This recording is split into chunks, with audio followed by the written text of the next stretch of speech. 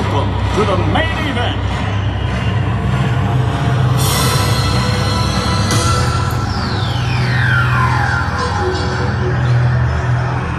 Let's get ready to rumble!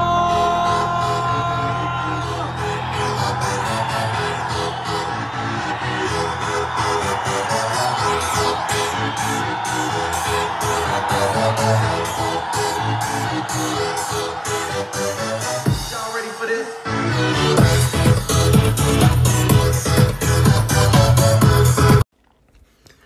Hello and welcome back to the Bailey Bixby podcast.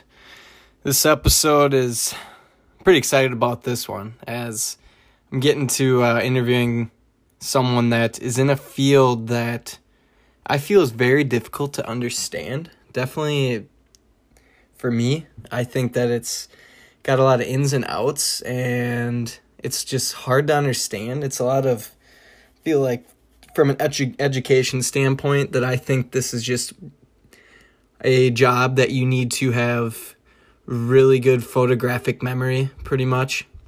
And you need to be extremely intelligent and just be the smartest person in the room, in my terms, I would say.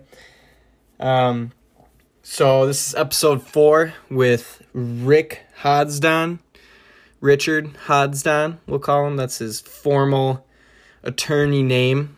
He's known as Rick in the neighborhood, as he's my across the street neighbor. Pretty interesting guy. I'm excited about it. All right, Rick, why don't you introduce yourself a little bit? Where you're from, what you do, and kind of what your job title is. All right. Well, my name is Rick Hodsdon, or Richard Hodsdon, according to my driver's license. I, for 33 years as of today, have been an assistant Washington County attorney. Before that, I spent a year in private practice, and before that, I spent 8 years in the Minnesota Attorney General's office. As an assistant Washington County attorney in Stillwater, Minnesota, I am one of about 60 people in the office, one of about 25 or so attorneys. My current assignment is primarily in the civil division of the office. I've pretty much done everything in the office that an attorney in a prosecutor's office would do. I've been prosecution, civil legal advice, juvenile charging, sex offender commitments, child protection, and for 10 years I was the second in command in the office and ran the show under the county attorney. Okay, can you explain like the difference between civil and criminal law and why you chose to practice civil law? Actually, I've done both over the years. You've done both? Okay. Yep. In Minnesota, like other states like Iowa, South Dakota, in the Midwest, many states have what they call for local government, county government, for example, they have corporate counsel like Wisconsin does, and then they have what's called district attorney. The district attorneys are elected, do criminal prosecution. The corporate counsel are typically appointed or hired by the county administration, the county board, and provide all the civil legal advice. In a place like Minnesota, the elected county attorney does it all, does the civil and the criminal. The criminal prosecution in our office is primarily felonies and juvenile delinquencies. City attorneys handle misdemeanors and lower level of offenses. And then the civil part of the office is we provide the civil legal advice to the county board and all the county departments. So in terms of contract management, civil litigation, eminent domain, civil commitments of mentally ill individuals, sex offenders, and another big part for county attorneys in Minnesota is child support enforcement and collection. Is there kind of a difference of like the atmosphere between the different, like a civil case and like a criminal case? Can you feel like a different vibe to it, kind of? They're very different in the sense that in a criminal case, the rules are very much stacked in favor of a criminal suspect. The old saying is it's better that 10 guilty people go free than one innocent person be convicted. The rules, the proof beyond a reasonable doubt is the level of proof. In civil cases, it's a little bit more of a level playing field. In civil cases, sometimes the county is the plaintiff, the entity bringing the lawsuit. Sometimes it's the defendant, but the burden of proof is a lower burden of proof. The burden in civil cases is usually preponderance of evidence compared to proof beyond a reasonable doubt. Criminal involves people's freedom. Civil typically or often involves people's money. Oh, okay. Yeah, that makes sense. What do you enjoy doing, or what do you enjoy more, the civil or criminal side? I like the mix, and I have elected for an office my size. Currently, I'm the only person in the office that has his legs in both worlds. Most of the time, if you're going to be in an office in the Twin Cities Metro, you're either going to do full-time criminal prosecution or full-time civil or sometimes full-time juvenile work.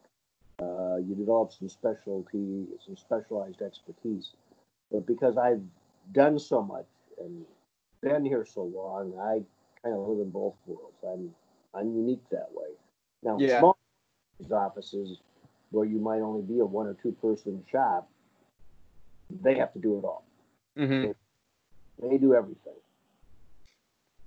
So then, would you say that public speaking is a big skill of yours? I know that pretty much in any field or job that you're going to be in, you're kind of going to want a good skill of public speaking. Would you say that you're pretty good at that? Yeah, without sounding immodest, I'm very good at it. Yeah. I started in I think, 7th grade or maybe 7th grade, 8th grade in speech and debate. Did that all the way through junior high, high school. Did trial practice as a lawyer, as a law student. I've been doing that all my life in terms of litigation and presentation. Mm-hmm. I teach a lot. I also have, besides county, I have taught literally tens of thousands of individuals through Northwestern University School of Police Staff and Command, through MINSCU, through various continuing education. I've probably done presentations live and now with the internet to easily in excess of a couple 100,000 people over the years. Okay. Yeah, I guess that kind of leads into now of how did you get into the legal field, or how did you know that that's what you wanted to do for a career? Well, I was trying to decide between being a doctor and being a lawyer, and I decided I hated math, so I decided I wanted to do something that made a difference after I'm gone, and that was an intellectual challenge and could have an impact on society. So that made me point in the direction of law. If I wanted to make money, I shouldn't have gone into government law, but nevertheless, the money wasn't the primary motivator. It was the intellectual challenge and the idea that I could potentially make a difference in the world bigger than my own. So that's why I picked the law. So yeah, that's a big thing for me as well, is just finding something that I enjoy. And I with going into sales, I just want to help people. That's a passion of mine, is connecting and helping. And it's not about the money. So would you say that finding a job that you enjoy or getting into a career that you enjoy is important for yourself to become successful? I think it probably depends on how you measure success. If you measure success by possessions and things, you're going to that's going to be your most important factor. But an old saying that a wise old guy once said long, long ago that I heard is, find a profession you love and the money will follow. It may not make you rich, but it will be enough to make you happy. And I think that's a totally valid statement. Yep, I would agree. So what does success mean to you? How would you define that? Success to me, corny as it sounds, is the world is going to be a better place because I was here. If I Yep. was here, everybody knows it was me that made it better. It's better. And in that sense, I think I've been successful so far. I'm not done yet. Hmm. I won't be done until they start throwing the dirt on my face Yeah. because I'm going to keep at it. Yep. Well, that's good. We need more people like you out there doing it for a good cause and not just doing it for the money and all that stuff. I know that's important for me is finding a passion, and then I agree that the money's gonna follow once you are kind of doing something that you enjoy. Or if you're But really, you'll find a rich spouse that'll put up with you doing it all for free, and then you could really live it up. But yeah. Yep, that's the advice I get from my grandfather too. So jumping into kind of more of the career side now, I noticed I looked at your website, and would it be okay for me to post your website on when I post this episode? Would it be okay to put that out there? it is. It's a little dated because I've been so busy with all stuff I haven't kept it Yep. up. Yeah.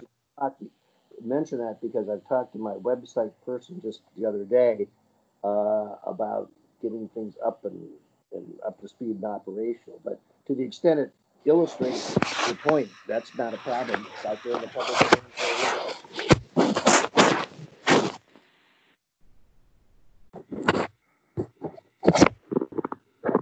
I think you're hitting the mic right now. Uh-oh. So I'm working now. Yeah, we're good. So getting on to the career side, so when I was getting back to your website, what's the national award winning thing with like the gang prosecutor? What's that all about? That was definitely sparked interest. That was quite a few years back when I was. It's a Thrasher one I think you're talking about. I was one of two lawyers that in my office. I was a lead lawyer, and the guy who's now the county attorney was my what we call second chair, my assistant. We put together with the assistance of the Department of Corrections and the Washington County Sheriff's Office. Um, to this day, in the state of Minnesota, it's the largest single state-based racketeering prosecution in the history of the state of Minnesota. We ended up with 31, 32, as I recall, I think it was 31 total defendants. They were extortion, drug smugglers, folks in Stillwater Prison. And they were, at the time, it's still pretty much true today, on the street, a lot of the gangster disciples, Bloods, Latin Kings, are big enough. They can still what they call click up or form and stay with their gang units inside the prison. Stillwater Prison being one of the two prisons in Washington County. The bikers were so small on the street, they might be beating on Hell's Angels and Sons of Silence, the various street gangs. Um, might be thumping on each other, but they were so small in the prison that they got together, and there's an organization. Minnesota had one, Colorado. They call themselves the Prison Motorcycle Brotherhood. They basically agree once you go inside, you set aside your colors, you click up together, and hang out as a gang within the prison. And what they had implemented is a system of drug smuggling in which they were making money by having wives, girlfriends, sisters, mules, basically, doing visiting and other ways, mule and dope into the prison, and then they'd sell the dope in the prison. Dope in the prison is worth 20 times what it was on the street, and so that's that was the nature of the racketeering operation. So we prosecuted and convicted, like I say, in excess of 30 defendants for this activity. It was kind of a big deal. So that was the National Gang Award. Huh. That is definitely interesting, and that kind of just the whole gang thing. I'm always weary about all that kind of stuff. So I mean, being in a courtroom dealing with that kind of stuff, what's that feeling like, being around that and knowing that you're in there with a criminal that's pretty dangerous and all sorts? It's not a problem in the courtroom because you have court security, you have bailiffs, Yeah. security systems. It does cause you over time. And you've been doing this as long as I have. It either makes you cautious, cynical, or suspicious Mm-hmm. on the street in the community, because you'll walk through a grocery store and you'll get one of these funny looks from somebody pushing a shopping cart, and they know you from somewhere. But in the courtroom, they're used to you look. It's like you see somebody in a uniform that you see in a uniform day in and day out. You recognize them in uniform. You see them out of uniform. Like, I know that person from somewhere, but where? But you get. But by now, I've had that experience so many times. I get that look, and I go, "All right, well, it's possible that that person was a juror. It's possible that person was a witness or a victim, Mm-hmm. but it's also possible that was somebody I prosecuted." So you learn if you do this as long as I had. Yeah. The military term is situational awareness. You have that. You just So you, simply you kind of can like read their body language since you've been doing it so long. you can read the fact that they think they know you, or at least this it's familiar. How Mm-hmm. does that you don't necessarily know? So there's been more than one occasion where someone's approached me, and I have a healthy sense of caution. I spend my life with cops, Yeah. so I learned a whole lot of stuff in terms of what I need to know. Uh, and I may have someone approach me I look at it from a cautious perspective and say, I was a juror on the blah blah blah case in which you sent some murderer to prison. That's usually not a bad thing. Okay. Yeah. That's definitely interesting, I guess. So do people ever get falsely accused? Like, is that rare? Does that happen from time to time? I mean, I know in those big cases, there's people that get falsely accused, so they say. Does that happen for smaller stuff? Like, will things get mixed up and you find yourself, I don't know, accusing them wrongly? Like, has that ever happened? Have you ever heard of anything like that that's been around you? Well, I think are people falsely accused? Yes, but accused is very different than being falsely prosecuted. Um, Probably some of the most frequent falsely accused kind of things is that I'll see that I've seen in my career is, for example, couples going through a divorce, and one or the other tends to bring out the nuclear weapon, and claiming either the dad, the mom's new boyfriend, the dad's new girlfriend, whatever the case might be, is physically or sexually abusing the kid. Uh, those, in terms of just the use of the word accusation, those I think are probably some, in my life's experience, it may not be true everywhere, are cases in which there's a significant risk sometimes of false accusation. Another aspect of false accusations is people think they've been swindled.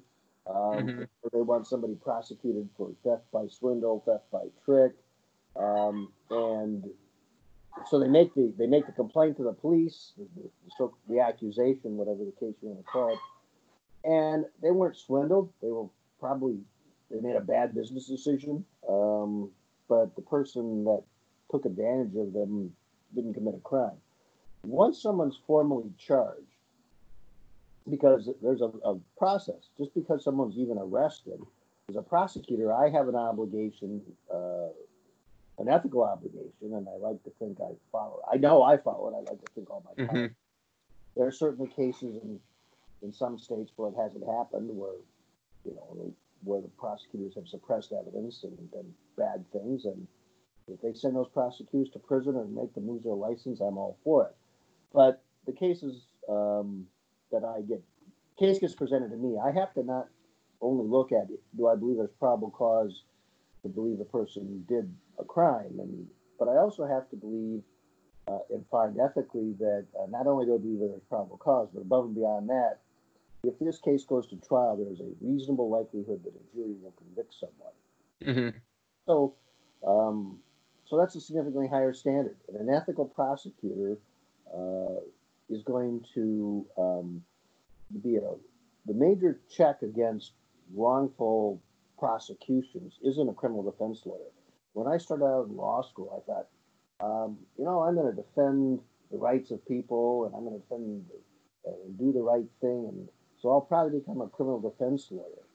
And within about 2 weeks of my first criminal law class, it dawned on me, well, first of all, most of the people who get arrested and charged are guilty, and they prey on people. If I'm going to really protect the public, I should be thinking about the victims. And for those people who are wrongfully accused, I have a greater ability as a prosecutor to protect their constitutional rights than a defense lawyer does, because I simply don't charge the case. Yeah. Defense lawyer, all they can do is take pot shots and nitpick at a decision that somebody else made. Prosecutors truly are in control of who gets charged or doesn't get charged for the most part. So if I think a citation has been wrongfully issued, I have the authority to simply dismiss it. And I think the vast majority of my colleagues across the country would do exactly that. So there are wrongful convictions. One of the data shows one of the biggest risks of a wrongful conviction after a trial is eyewitness identification. Eyewitness identification has been one of the major causes of people doing a bunch of time in prison for a crime that they didn't commit. Now, with forensic evidence like DNA and other biometric and biological evidence, many of those people are being released. But eyewitness identification is probably the biggest risk. When the case goes to trial, after it's been charged, the prosecutor acted in good faith, and a witness said, I'm absolutely certain that's the person who committed the robbery, rape, murder. And then down the road, it turns out, well, the eyewitness wasn't lying. They weren't committing perjury. They really did believe that. They were just wrong. Mm-hmm. You might be blocking your mic right now. Careful how I hold my iPad. Hold it down to the corner. That should be better. Let's see if does it sound better here. Can you hear? Yeah, there we go. All right. So I guess touching off of that, what would you say your favorite part about being an attorney is? The intellectual challenge, especially on the civil side. We have a lawyer in my office, and she's very bright. She's been a prosecutor for quite a few years, and wanted to, for lots of different reasons, wanted to transfer over to the civil division. We had a vacancy, and within a couple of months, she goes, I thought being a prosecutor was intellectually challenging and stimulating. But if you think about it, if you're prosecuting criminal cases, it's a lot of the same stuff over and over again. And as you said, on the civil side, every day is different, and every situation has got nuances that you have to work your way through. The intellectual challenge is, I think, one of the more positive things that I like about it. Plus, as I said earlier, the idea I can make a difference.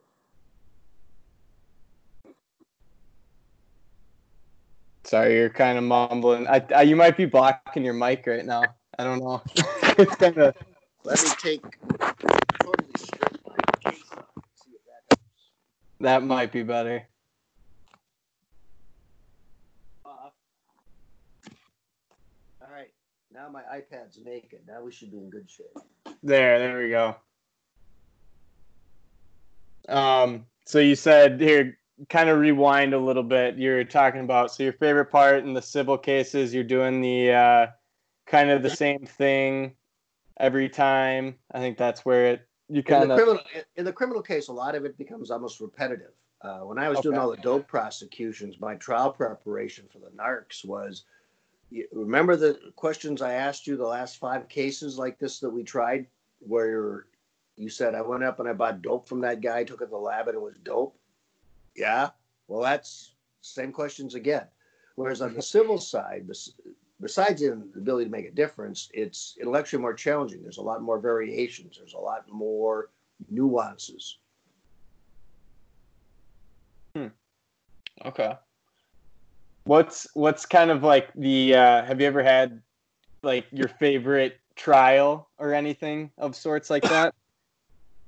Um, I I'm not sure. I don't know if I'd call it favorite. Yeah, but have you ever had like a really interesting one that kind of sticks with you? I've had lots of those. Lots. I One of them is you can go to the ID channel and watch an hour watch an hour show about it. It was when I prosecuted a 20-year-old cold case homicide that occurred.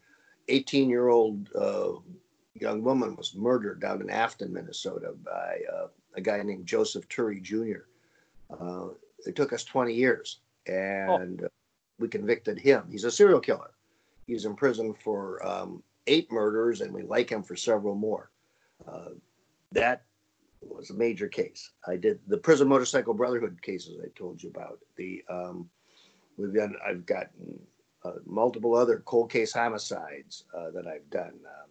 The ones that probably the most troubling are the toddler, baby, infant death cases. Those ones come back to haunt me. I've had serial rapists, serial killers. So that, yeah, on the criminal side, there's lots of cases that I might prefer to forget, but I never will. Yeah, those kind of stick with you, and those definitely could be disturbing. I know, just like watching trials on TV or those documentaries of serial killers. I mean, people love watching those and like being entertained by them, and I'm not a fan of them because I think they're personally pretty disturbing. Could you describe what that one serial killer case was? Just give me kind of like a summary of that. Yeah, it was in May of 1978. Marla Swollenhaus was the victim's name. She lived with her family in Afton. She came home after school. She was about literally 2 to 3 weeks away from graduation from Stillwater High School. And the jury ultimately found, they didn't know for, like I say, again, for get a verdict for almost 20 years, but he beat her head in with a hammer, a carpenter type hammer. Oh my gosh.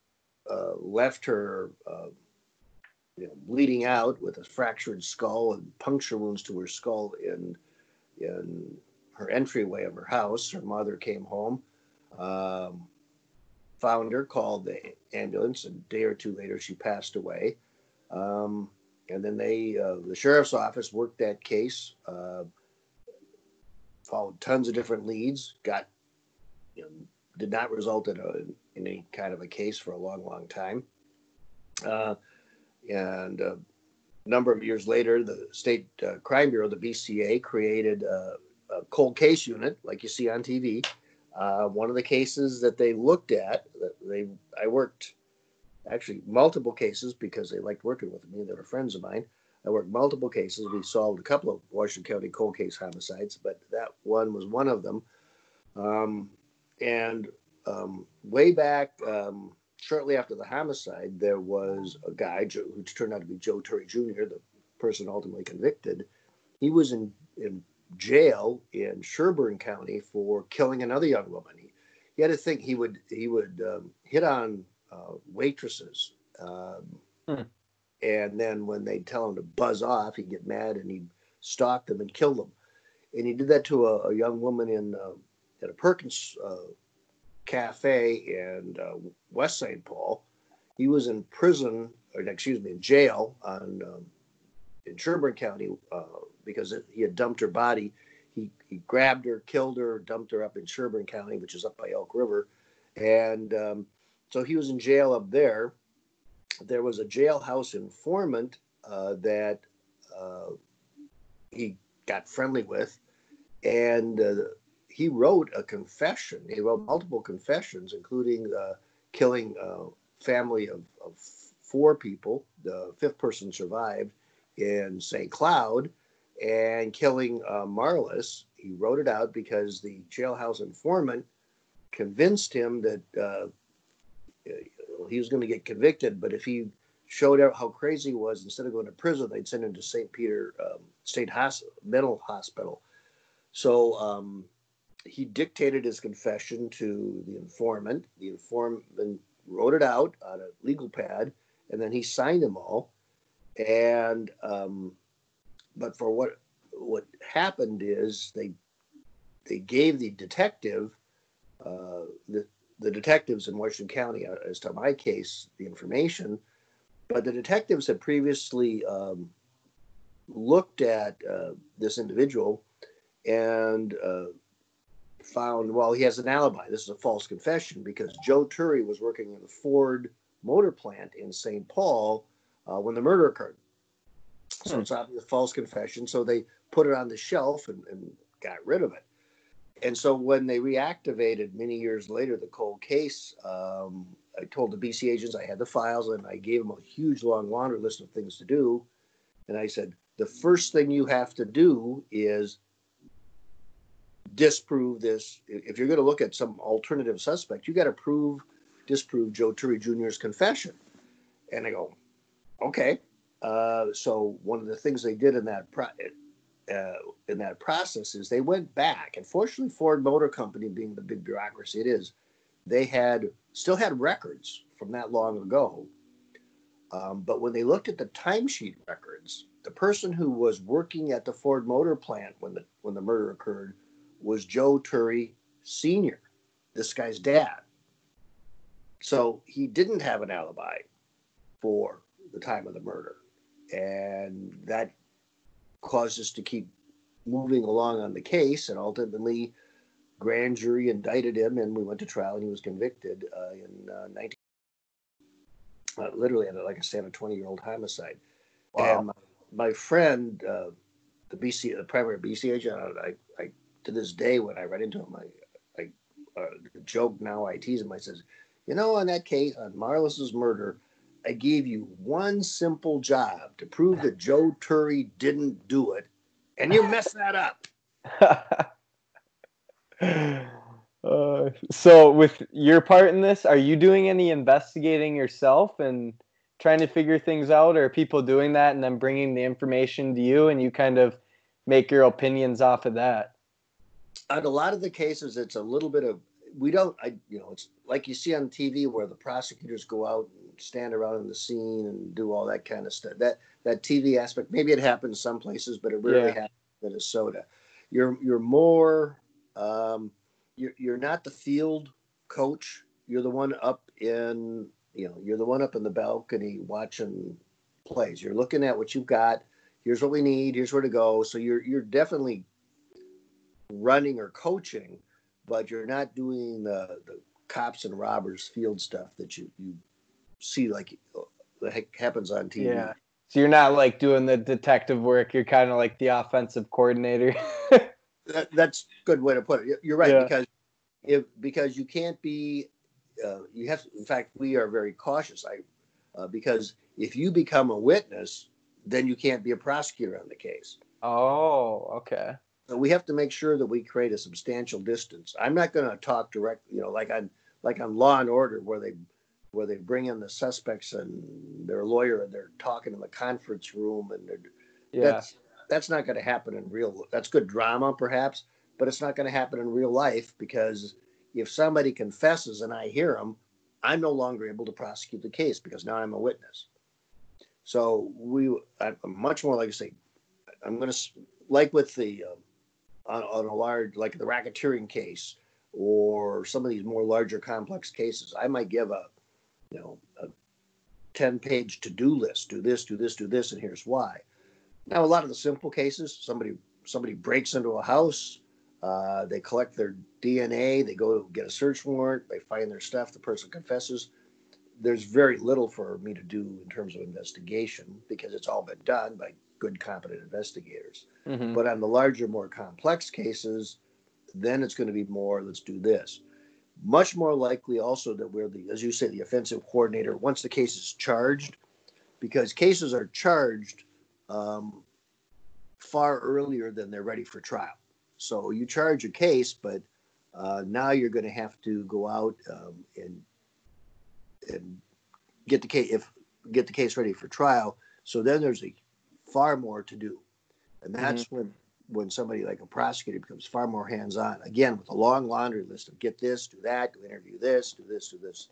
But the prosecutors themselves, other than witness preparation, you're not going to have that level of interaction like you see on TV. Yeah. So before you go into a trial, are you doing a lot of preparation? Like, do you have a lot of notes that you're studying? And like before you go in there, you got to know exactly what you're talking about and like kind of giving why, so that, I guess, are you the one you're not trying to convince the jury, are you? You're kind of making the decision. No, we're trying to figure out how to, whether it's a civil case or a criminal case. Yes, okay. We're definitely convince a jury. Okay. If it's a civil case in which we've been sued because some inmate says a staff member beat him up, we're trying to convince the jury either it didn't happen or the amount of force used was proper. If it's a criminal case or a delinquency case, we're going to try and convince the jury beyond a reasonable doubt that the person we've charged did it. So yeah, it's the legal system is an advocate-based system, and we are advocates on behalf of our interests. Mm-hmm. Yeah, I know the justice system, all that. It's way over my head, and it's hard for me to kind of put it into perspective. But hearing this definitely helps out a lot and kind of opens my eyes on how things work and like the differences between things. So, kind of turning back the clock here, can you, like, going through law school, what was that like? Was it challenging for you or easy? I know that a lot of kind of prosecutors or lawyers, they kind of almost have like a photographic memory. I've got a pretty good memory, and I read encyclopedias cover to cover as a kid. So yes. if you ever do, if we ever get families together and play Trivia Pursuit, people like having me around. At least for stuff that isn't pop culture, history and geography and all that other fancy stuff. Law school wasn't particularly difficult after I got over the mythology. Mm-hmm. It was going to be difficult because everybody, I had like a 3.95 average or something when I graduated college. I was first in my class in high school, might even be first in my class in college. I'm not sure. But everybody kept saying, oh, yeah, law school's so different. You're going to have to use a whole different approach. So the first half of the first semester, I fell for that. And I made it way more difficult than it had to be. And I go, that's bullshit. I'll just go back to the way I used to do stuff. And I graduated law school magna cum laude. So it wasn't all that tough for me. And I had enough time, instead of just being grinding out study groups and all the stuff you see in the movies. By the time I graduated law school, because I went to the U of M law school, mm-hmm. and they had started a clinical program. So there's a student practice rule where you can, it's almost like medical internship, but they call it in the legal business student practice rule. So by the time I graduated law school, I had already tried a couple of dozen misdemeanor jury trials and several hundred misdemeanor court trials. Oh, wow. Civil practice, handled people's divorces, some personal injury cases, contract disputes because of the clinical programs. So I knew I wanted to do litigation. as opposed to sit around and write people's wills and contracts all day. So I had an advantage there. Law school was not particularly problematic for me.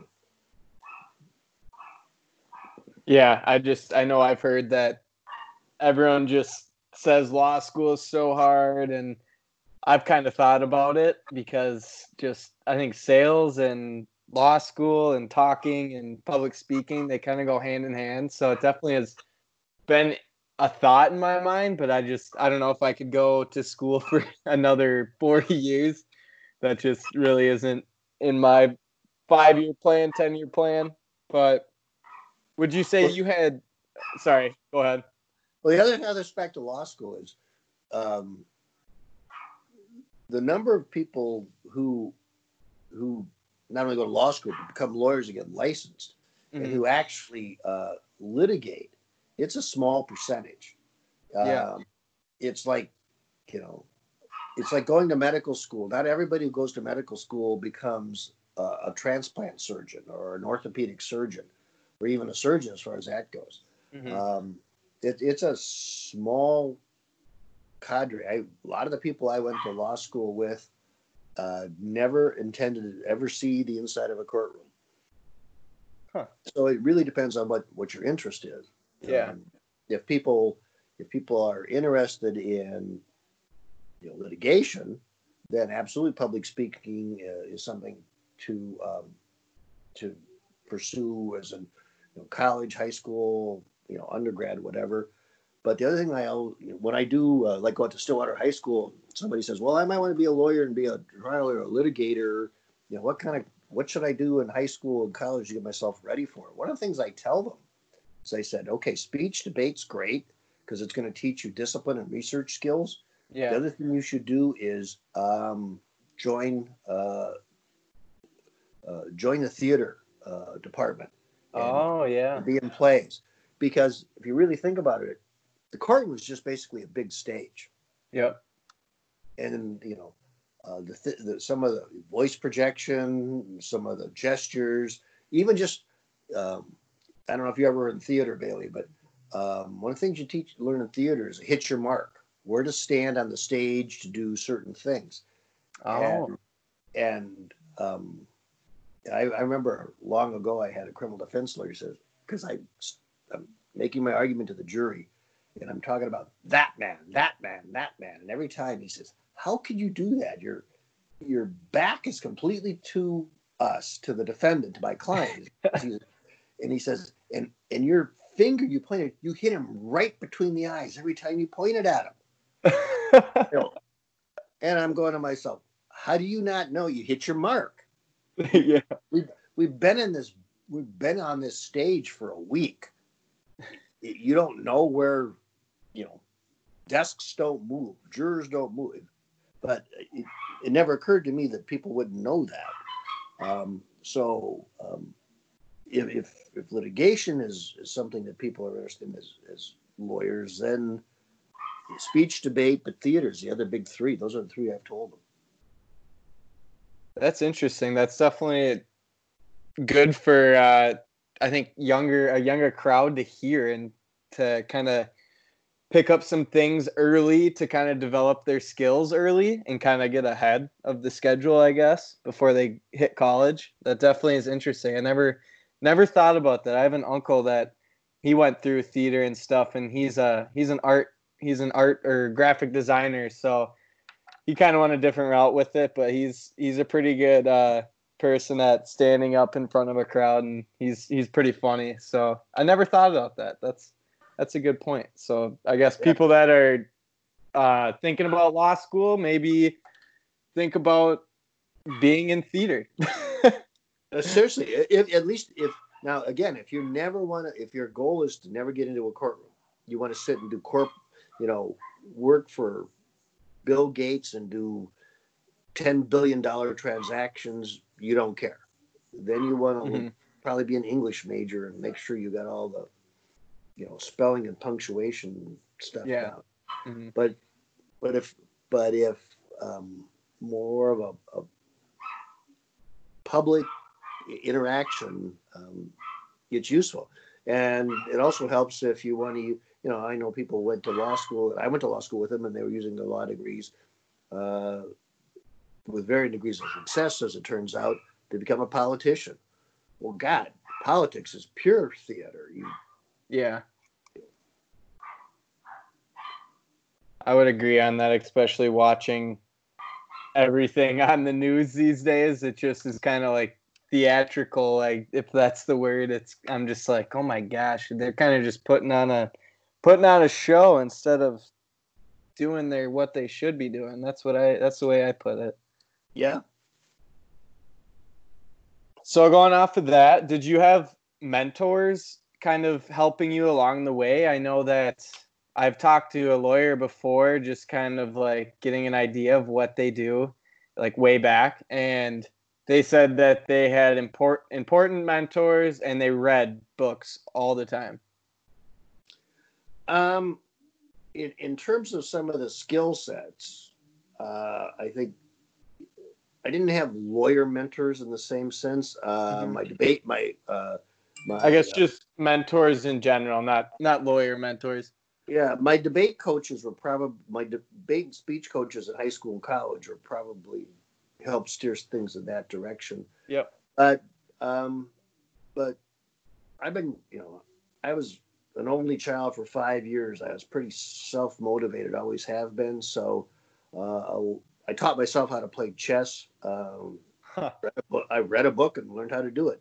Yeah. Those kind of things. So I think in that sense, I have not had that same kind of mentor over the last many years, especially now in the last probably 5 to 10 with, I get lawyers that are almost, about the age of my kids now.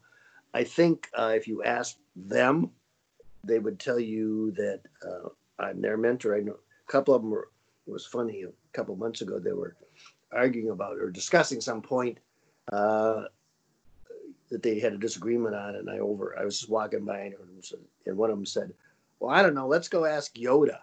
And I go look up, and there two of them are standing in my doorway in my office. Which I took actually as a very endearing compliment. So yeah, no, definitely. It's funny you say that. My sales coach at school, people would actually call her Yoda, or the Jedi Master. So that's pretty funny you say that.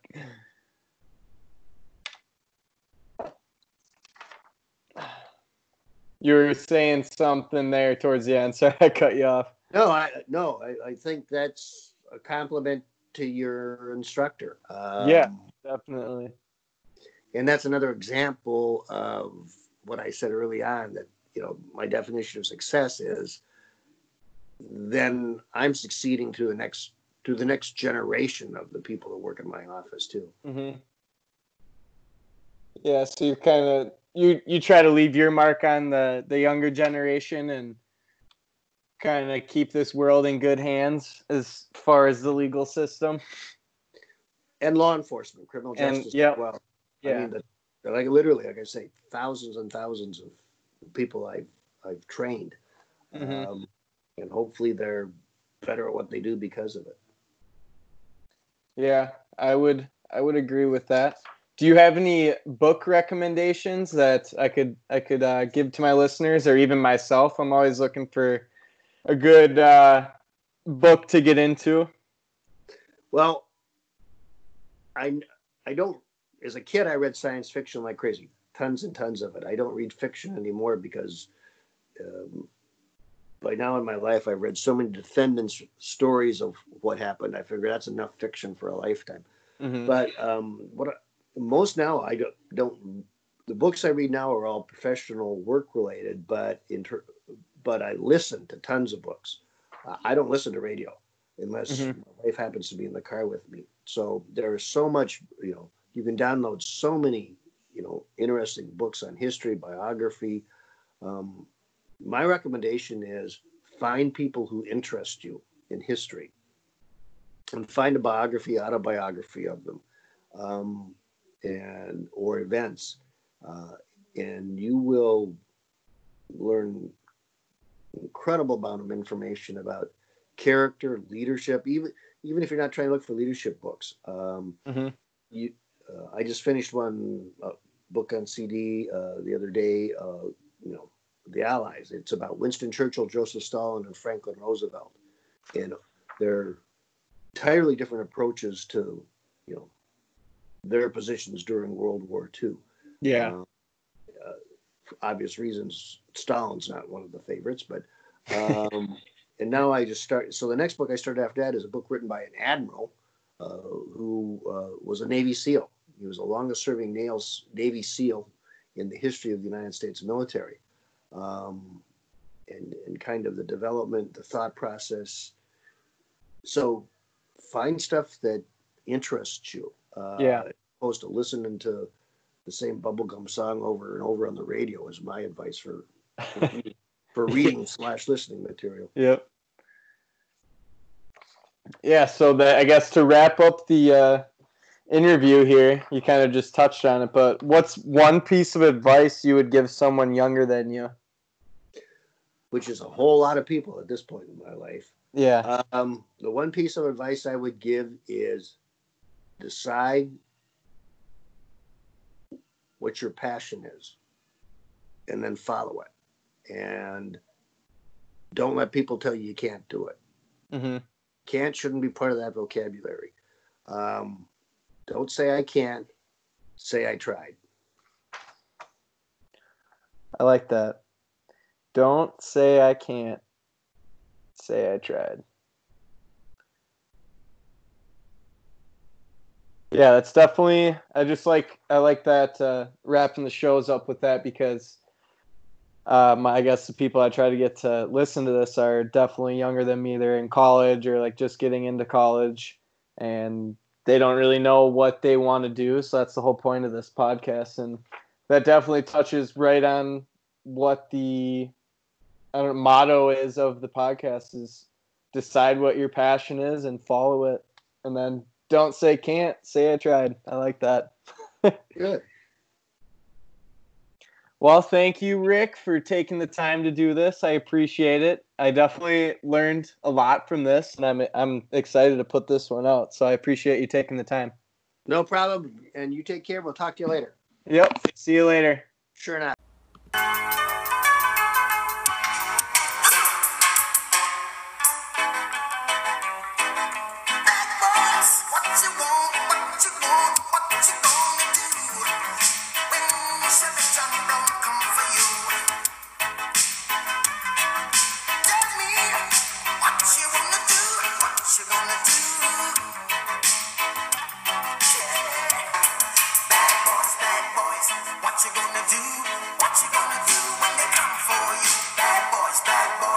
What you gonna do? What you gonna do when they come for you? When you were 8 and you had bad traits, you don't